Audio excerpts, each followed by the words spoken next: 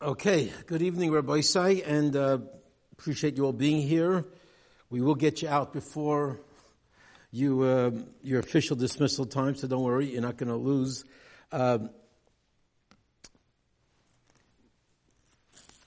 Vayeshev and Miketz, this whole Parsha of Yosef, are the Parshos that are connected to Chanukah. This happens to be an unusual year where the only Shabbos of Chanukah is Parshas Vayeshev. Normally it's either Miketz as the only one, and sometimes it's both. But this particular year, unusual year, that Vayeshev is the Parsha. And the obvious sort of the rabbinic responsibility is to sort of try to make a connection between Chanukah, the Inyana Diyoma, what's going on in the world, and that's obviously, this is the week of Chanukah. As we light the first night, candles Thursday night, Bez Hashem. And the obvious question is, what would be the relationship between the whole story of Yosef and the episodes of clearly Vayeshev, Miketz, the whole dramatic episodes that unfold with Yosef sort of being the central figure to Chanukah. And I think there's maybe a very simple answer, an obvious answer. I think we actually see from the Rashi in the first pasuk of the Sedra. And it's amazing. It's amazing sometimes, and this is sort of a theme that sort of recurs throughout Jewish history, that we don't always recognize who we are. We don't always recognize the power inherent in a Jew and in the Jewish people. And certainly Chanukah reminds us of that. Chanukah reminds us that at a time that the insurmountable, the unbeatable enemy called the Greek army, this incredible power that was a dominant force throughout the world, and yet we were able to vanquish them. We were able to be victorious. And of course we were able to be victorious through the power of spirituality, through the power of purity of the mitzvah, through the power of recommitting ourselves. As the Mefarshim say, it was a spiritual moment that allowed us to defeat the enemy. But this certainly the reminder that we have to have in our minds, that sometimes when the world is very challenging and sort of the enemy seems daunting and somehow we don't always remember how powerful we could be, certainly Vayeshev, I believe, reminds us of that. Because even Yaakov Avinu, incredible Yaakov Avinu knew the power of Yosef. He knew the power of Yosef because we learned earlier that when Yosef was born, Rashi tells us, Yaakov says, now we can go. I'm not worried about Esav, meeting up with Esav. Obviously, we have to strategize and figure out the best way to make this happen. But I've got Yosef on my side. Yosef was that Aish, was that lahava, that fire that was able to destroy Esav, that was called stubble. It was called straw. It was called teven. They're sort of almost nothing in the face of the fire and the power of Yosef HaTzadik. And Yaakov knew that. He knew it because that's right when Yosef was born. Soon after he was born, he says to his wives, it's time to go. Rabbi Bechai says incredibly in last week's Parsha that when Yaakov reminded Esav, he sent the message to Esav, and I have Shar and Chamor and Seh. What was a Shar? How can we put Shar first? Rabbi Bechai says he put Shar first to remind Esav, before you think about attacking me, I've got Yosef. Yosef was a little kid at the time, but I have Yosef. Don't think you can vanquish me, because Yosef represents, it's not just Yosef the individual, but Yosef the concept of the power of Torah, the power of what Yosef represented, that purity and that commitment. He represented sort of everything that was the embodiment of spirituality that he received from Yaakov Avinu. And despite all that, in the very first pasuk, Rashi tells us that Vayeshev Yaakov, the Eretz Meguri Arviv, the Eretz Kanani, wanted to sort of relax, and he couldn't relax. Vayeshev Yaakov, but he couldn't. Why couldn't he relax? He couldn't relax because he says that Yaakov saw the end of last week's parsha. He saw the incredible armies of Esav, and he was overwhelmed. And Rashi brings a mashal about about a blacksmith. He's knocking on the hammer, he's knocking on the anvil with his hammer, and all of a sudden a bunch of camels come in with a bunch of flax, and he says, whoa. I got no room here for this flax. What am I going to do? There's no room. How am I going to deal with this, all this stuff that's laden upon the camels coming in? There's no room here. And a very wise man goes over to the blacksmith and says, "There's no room here? What are you holding? You're holding a hammer. What do you do when your hammer hits the anvil? Produces a spark. That spark can vanquish all the flax, literally in a matter of minutes. And we know we're unfortunately very adept with fires and what they can do here in California. And with a little bit of a spark, you got all the flax are gone. The camels are gone, the flax is gone, nothing. And all you had to do is bang on the hammer and use what you had in your hand.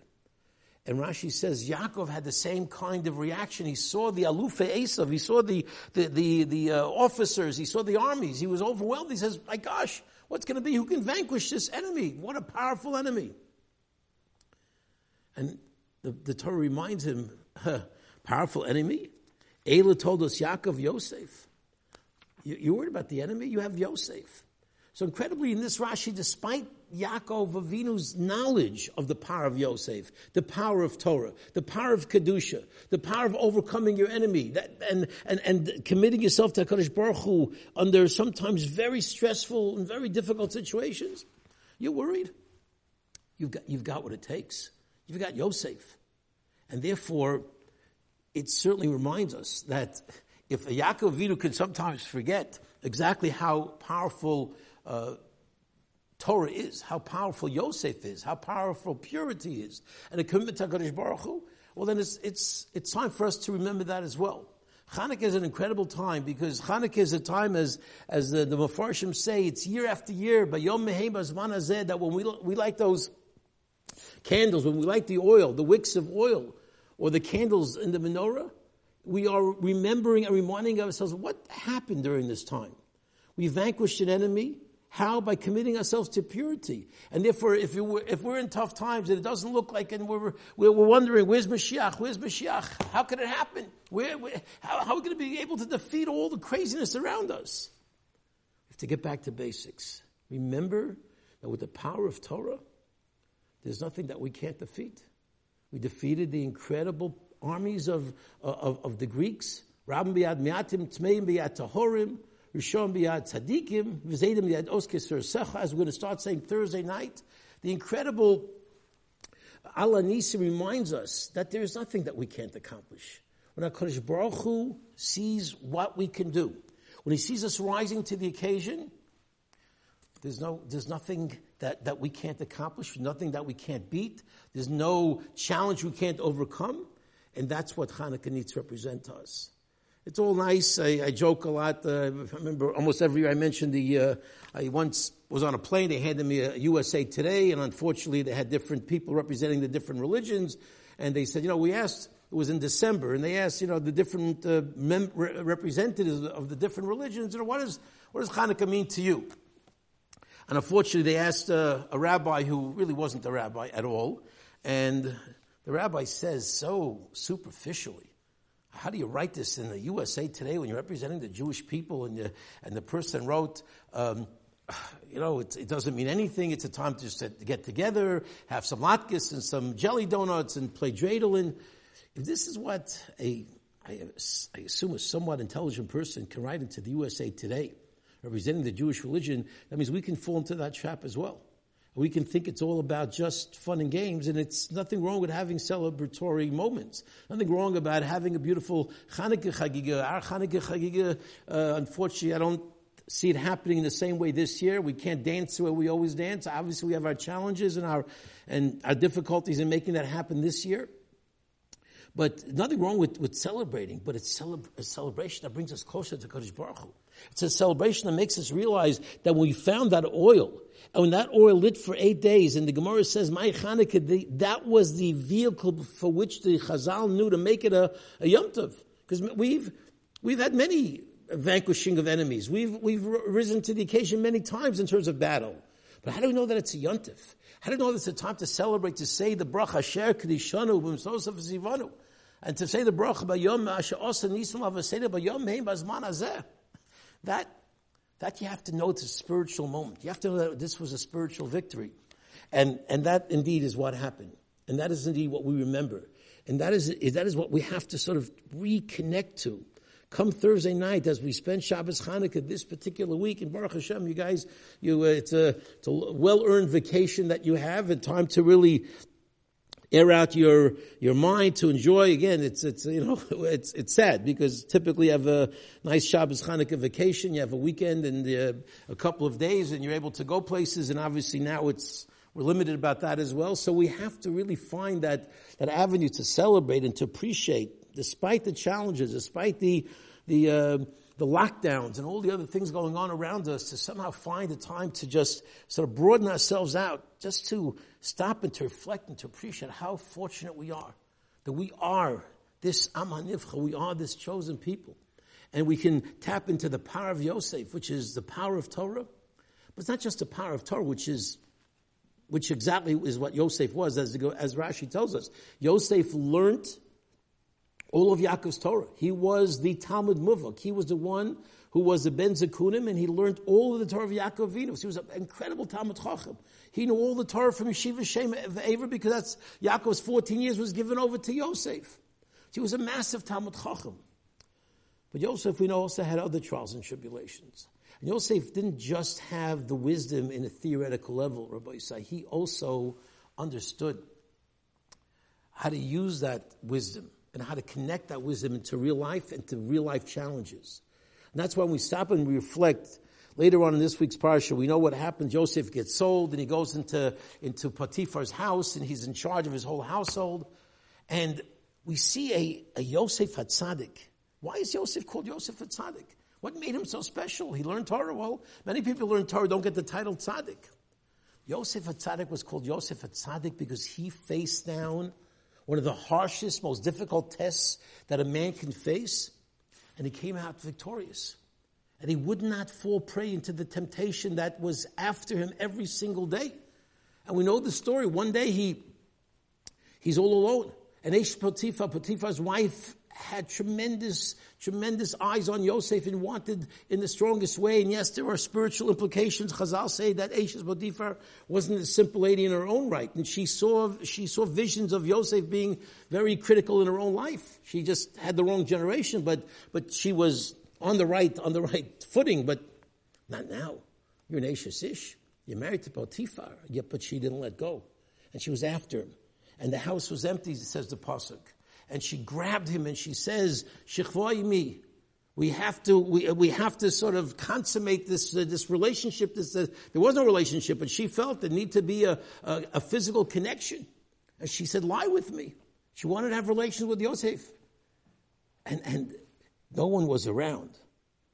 And how tempting it was, how difficult this was, and Yosef drew upon all of the powers that he had.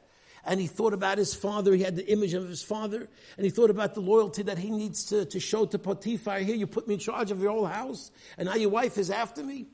And this was an unbelievable test. And despite the fact that he drew on everything that he could to say, no, I can't do this to my father's legacy, to who I am as one of the Shvatim, the Shiftei Ka, the son of Yaakov Avinu. Here in this, while I'm tempted here and I'm far away from everything, but I have to know who I am, and I have to draw upon the Torah that I learned, and I have to draw on the Akaras HaTov that I feel towards my master. I can't do this to my master. And with all that, the pasuk says something very fascinating. The pasuk says he ran out when she grabbed him by the garment, and she says, "Lie with me." He ran out. Vayonos hachutza. And he left the garment in her hand. The pasuk says.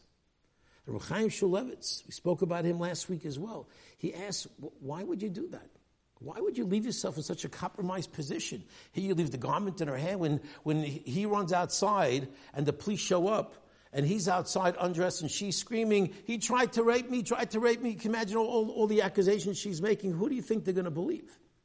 Why wouldn't you at least grab that suit, grab that garment, put on the robe, and look decent this way? At least you have a chance of winning out, even though obviously the police are probably going to believe her more than him, but at least you got a chance. Here, if you're left without a robe, what are your chances? Why would he do that? And he says an incredible answer.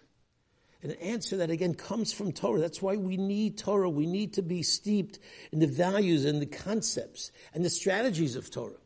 And certainly to learn the Torah is so important, but to imbibe the Torah is even more important, to make it part of us, to make it who we are in terms of our personality, our character, and our hashkaf and our approach to life.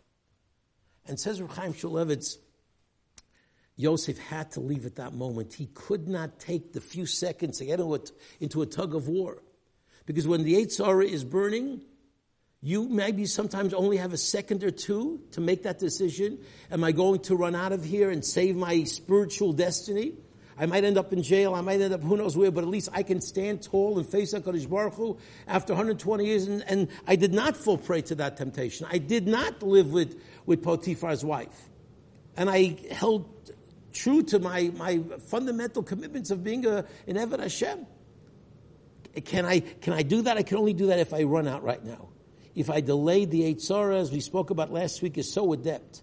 And if I wait a little bit longer, I might not be able to stay strong. I might fall into the temptation. I won't be able to manage. So knowing the weaknesses, knowing the situations, knowing how to respond, again, knowing the right questions and the right answers. And he knew right then and there, I've got 1 second or so, maybe 2 to decide. If I get into a tug of war, I'm done. Before you know it, I'll decide to stay. So this is what an insight about the brilliance of Yosef, the understanding that he had to leave that garment in her hand, because sometimes you have literally a second sometimes. The temptation comes by, we have to respond quickly. So, and sometimes, as we said last week, we have to ask the questions when the negative, the Yetzer Hara shows up, we have to ask the questions. We also have to know this is the right thing. There's nothing to ask. I know I have to leave this place. And when we know that, we have to go for it. We have to grab that opportunity.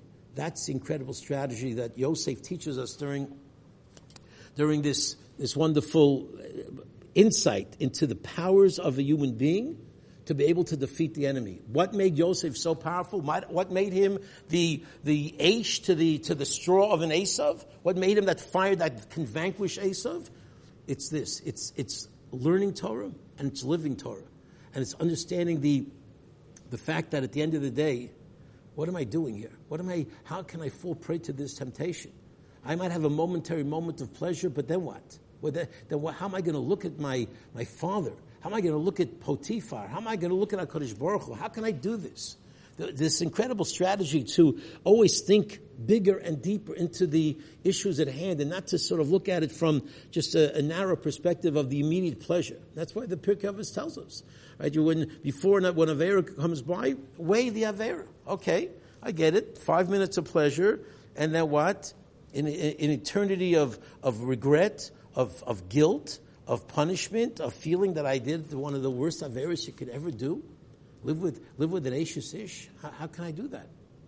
And the ability to see that, the ability to calculate that is something that comes from Torah. It comes from an understanding of what this world is about. And one of the things we can use, everybody say, in terms of really remembering that HaKadosh Baruch Hu runs the world, because that's what it is. We know it. The Gemara says, Ein Adam Chote Elam Kein Nichnas Bo Ruach Shtus. When people sin, when that temptation comes in front of us, it could be on a screen, it could be in real life, it could be in any type of situation, how it can come up and we have that moment when we have to decide, what am I going to do? Am I going to pass this test and shut that computer or not answer that text or say no to those people who want to take me someplace on a Saturday night? You don't have sometimes a very long period of time to decide. It's remembering HaKadosh Baruch Hu runs the world. It's having that clarity in your mind that HaKadosh Baruch Hu is here and He runs the world. And He is watching me. And there's an amazing story, a Chanukah story, that really reminds us how HaKadosh Baruch Hu runs the world. And it's that recognition, when we really understand that, we have that emunah deep in our hearts, that gave Klal Yisrael that ability to vanquish their enemy. Because again, they rededicated themselves to Torah, they rededicated themselves to mitzvahs. Why? Because they remembered what's important. Even though the Greeks they had a tremendous, powerful philosophy, and they worshipped the physical body, they worshipped Greek culture, Greek philosophy, a lot of things to be impressed. But can you see through that? Can you remember HaKadosh Baruch Hu really runs the world? There's an amazing story that is in recent history about a fellow who survived the war. and his name, I believe, was Mr. Greenbaum. Maybe when after the war, he changed his name to, I think, Mr. Green. And this fellow was just so upset about what happened in the war. He saw the suffering, he saw the bloodshed, he lost members of his family, and he just could not understand how God could have done this to him. And as many others, unfortunately, who moved away after the Holocaust, he says, I want nothing to do with HaKadosh Baruch Hu, I want nothing to do with God, nothing to do with Judaism. I know I'm a Jew, but that's the end of it. And therefore, he moved to Alabama. Of all places, he moved to Alabama, and he says, I'm going to settle down there. No Jews there, not going to bother me. Amazingly, he found a Jewish girl who's also a survivor, and they got married, and they had a boy, and they raised their family totally secular. And this kid, we'll call him Josh. I remember his name. We'll call him Josh just for argument's sake. And so Josh gets to be 13 years old, and the father knows that he's not going to make a bar mitzvah for the kid, but he does remember that 13 is a significant birthday. So he tells Josh, I'll tell you what, why don't we go down to the mall, we'll go to the sporting goods store, and you'll pick out what you want for your birthday, because it's 13, and today you're a man, today you have a certain threshold, you moved into a certain new level. I guess he remembered those concepts from before the war, and he wanted to make it a special celebration, and he was, I believe he owned a car mechanic shop. He was doing well, this Mr. Greenbaum, he was doing very well, and they went shopping. So they go here, they go there, electronics, and this is probably this is back in the early 60s, probably, something along those lines. And he's looking around, and sports didn't interest him. The glove, the baseball glove, this or that, the erector set, the plane, nothing seemed to interest him. And all of a sudden, as they're walking through different stores, he sees an antique shop. And he sees a menorah in the antique shop. And he says to his father, let's go there. It's an antique shop. I want to see that. So, him and the father and Josh go into the other store, and I want that. And it was a very interesting wooden menorah. And it had some other things around it, but it was a very unusual type of menorah. And I want that. Kid wants a menorah. It's strange. We don't like Chanukah candles. We don't do anything Jewish, but he wants a menorah. So he said, okay, listen, it's my son's birthday. He's 13. He goes over to the owner and he says, what's it going to cost? I want that menorah. The owner says, it's not for sale. What do you mean it's not for sale? It's here. Well, it's here, but it's really a mistake. That is an antique from World War II, from the Holocaust. And I received that some special delivery, and I will not sell it. I believe one day it's going to be worth a lot of money. Okay, so I'll give you $100 for it. It's probably worth 20 now, but I'll give you 100. I'm not interested in selling it. I'll give you $1,000. Okay, I want the menorah. My kid wants it. So now it got already an ego was going on here, and he was trying to. So finally, he says, I will not sell it. That thing could be worth $10,000 one day. He says, okay, if that's what it's going to take, I'll give you $10,000 for that menorah. Well, at that point, he's okay.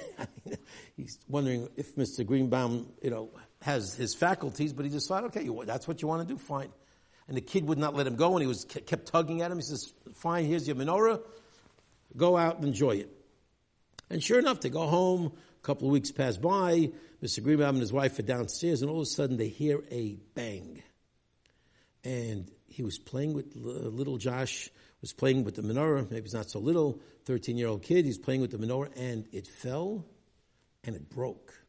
And it broke into different pieces. Apparently it was compartmentalized in hitting the floor with the power that it hit. It broke into different parts. And they run upstairs and they see what's going on. And Mr. Greenbaum starts getting really upset. I says, what did you do? I spent so much money on that menorah, now you break it. And he's really about to show a lot of anger. And all of a sudden he looks down and he sees that the menorah breaking up into different pieces had certain openings in them. And he saw that as a piece of paper in one of the openings of the menorah. He looks down, he picks it up, and he opens up the paper and he starts reading the paper. As he's reading, he's turning white.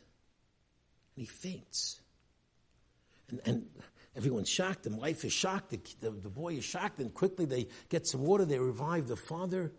He says, Daddy, what's going on? What's going on? What happened? What happened? He says, I have to read you this letter. You're not going to believe it. And he reads the letter and he says, whoever finds this menorah should know that the ones who made it didn't make it beyond the Holocaust. And there are going to be people who think that we're finished and we're done. But we made this menorah in the hopes that one day another Jew will find it. And remember that we will never be destroyed. The Jewish people will live on. That we will continue to give our children the values of Judaism that will endure forever. And that's why we made this menorah, and we are so happy that somebody actually found it and found this note. And the father's reading this to his wife and to his child. He says, it's signed by Seymour Greenbaum. That was my father. My father made this menorah. And I find it here in Alabama. What are the odds? What are the chances? And he says, this is not an accident. This is an open miracle. Maybe even more than a miracle. It's a direct message that we're not going in the right direction. My father sent me a personal note, and HaKadosh Baruch Hu delivered it to me and to my wife and to you, that our lives are going to be different. And from that incredible moment of Hashgacha Pratis, the Greens led a very different life, as you can well imagine. And when we think about Chanukah, we think about this incredible story. We think about what makes Klal Yisrael so amazing. The that we are a people that have gone through so many miracles. We are reminded so often, and I say it all the time, our existence here, the fact that this is a mishmor, and we are learning, and we are talking about Chanukah, and we're talking about the Parsha, and Yaakov Avinu. That's a miracle. Who would have thought it? Could you imagine when Mr. Greenbaum was in the war, and he looked around, and he saw the devastation, that we're ever going to be rebuilt to this position where maybe more Torah is being learned right now in the world than at any time in Jewish history, possibly? It's miraculous. That's Chanukah. Chanukah is the ability of the Jew, under all conditions, against all odds, to rise to the occasion. How? With the power of that hammer. The power of that hammer, the power of Torah that Yaakov knew that he had, but maybe a little bit forgot that it was as powerful as it was. You have Yosef. What are you worried about? You got the fire that can destroy. It can make an Esav into straw. It can make the Greek Empire fall. You want to meet a Greek one day? You want to interview a member of the Greek Empire? Good luck. It's not going to happen. You can't find one. You can go to the Museum of History and maybe you can find a statue. But there are no Greeks left. The people in Greece are not the ones from Athens back 2,500 years ago. They're gone. The death of an empire. Roman Empire, Greek Empire, all of these empires, they're all gone. As powerful as they were. Everyone thought they're going to last forever. And the little Jew, this little nation, we're here. And we're strong. We cannot be defeated because HaKadosh Baruch Hu has told us that I will always stay by your side. And that's what we celebrate. And it's a time of rededication. It's a time of renewal. It's a time of understanding the power that we have within us. We commit ourselves to the power of Torah, Bez Hashem. We need to know that there is nothing that could stop us. So with all the challenges that we face in this amazing year of 2020, and the Chanukah that we are sort of, in a sense, we need to recharge our batteries. It's been a while since Rosh Hashanah Yom Kippur, and this is sort of and Sukkot is the first time post Sukkot to be able to sort of get some reflection, get some perspective. Bez Hashem, let us do that. Let us take this time off to really connect, not just in terms of, okay, let me stop the homework, let me stop school for a few days. That's great. But let me reconnect to who I really am. Let me remember that I'm a Jew, and I have the power of Torah. That power of Torah can defeat anything. And Bez Hashem, we can rededicate ourselves as we look to end this COVID challenge, as we look to somehow get ourselves beyond this. We're looking really for a lot more. We don't want to just get beyond COVID. We want to get beyond Golus. We want to get beyond the limitations of our spiritual state so we can rise to the level of Bez Hashem. We can earn the ultimate light, Bez Hashem. Let's do that. Let's use Chanukah as a vehicle for uplifting, a vehicle for renewal, a vehicle for rededicating ourselves to Avodah Hashem and the power of Torah in the most meaningful way. And that's Chus Bez Hashem. We'll have an amazing Chanukah, an amazing Shabbos Chanukah, a wonderful vacation, but most importantly, we'll be Zocha Bez Hashem to be as HaMashiach Mehev Yameinu. Have a good Shabbos.